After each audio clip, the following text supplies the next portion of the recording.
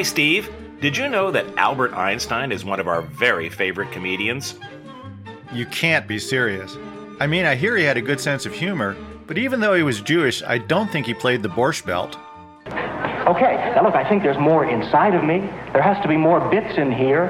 It's just at this time in my life, it's so deep that I'll do injury to myself to go in and get it. I'm Randy Hodgins. And I'm Steve McClellan. And no, that wasn't the genius that discovered space is curved, but it was none other than the great Albert Brooks, who was actually born Albert Lawrence Einstein in Beverly Hills in 1947 to a show business family. After his freshman year at Carnegie Mellon, he dropped out to pursue a career in comedy.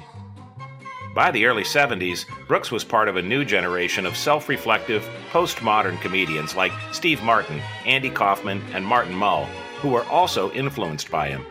During this period, he recorded 2 successful albums, the Grammy Award-winning A Star Is Bought and Comedy Minus One. Here's a sample. There's a camera up there. Right now, there's a Jewish audience in the Wilshire Ebell Theater watching this. They do that on high holidays. When the temple fills up, they move into theaters, but they never take off the titles of the theater, and thousands of Jews walk out of Deep Throat. Brooks became a regular guest and performer on many variety and talk show programs, including The Steve Allen, Ed Sullivan, Dean Martin and Merv Griffin shows, The Hollywood Palace, and he logged more than 40 appearances on The Tonight Show with Johnny Carson. Here's Brooks with Johnny in 1983, demonstrating his impersonation kit. Clark Gable, you take a lemon. I've chosen a fresh lemon because it's a prototype. This is a little green, so it's going to be bitter. Right. That's for Gable in his 30s, when he was 30 to 35. Older Gable, older lemon. Of course. Okay?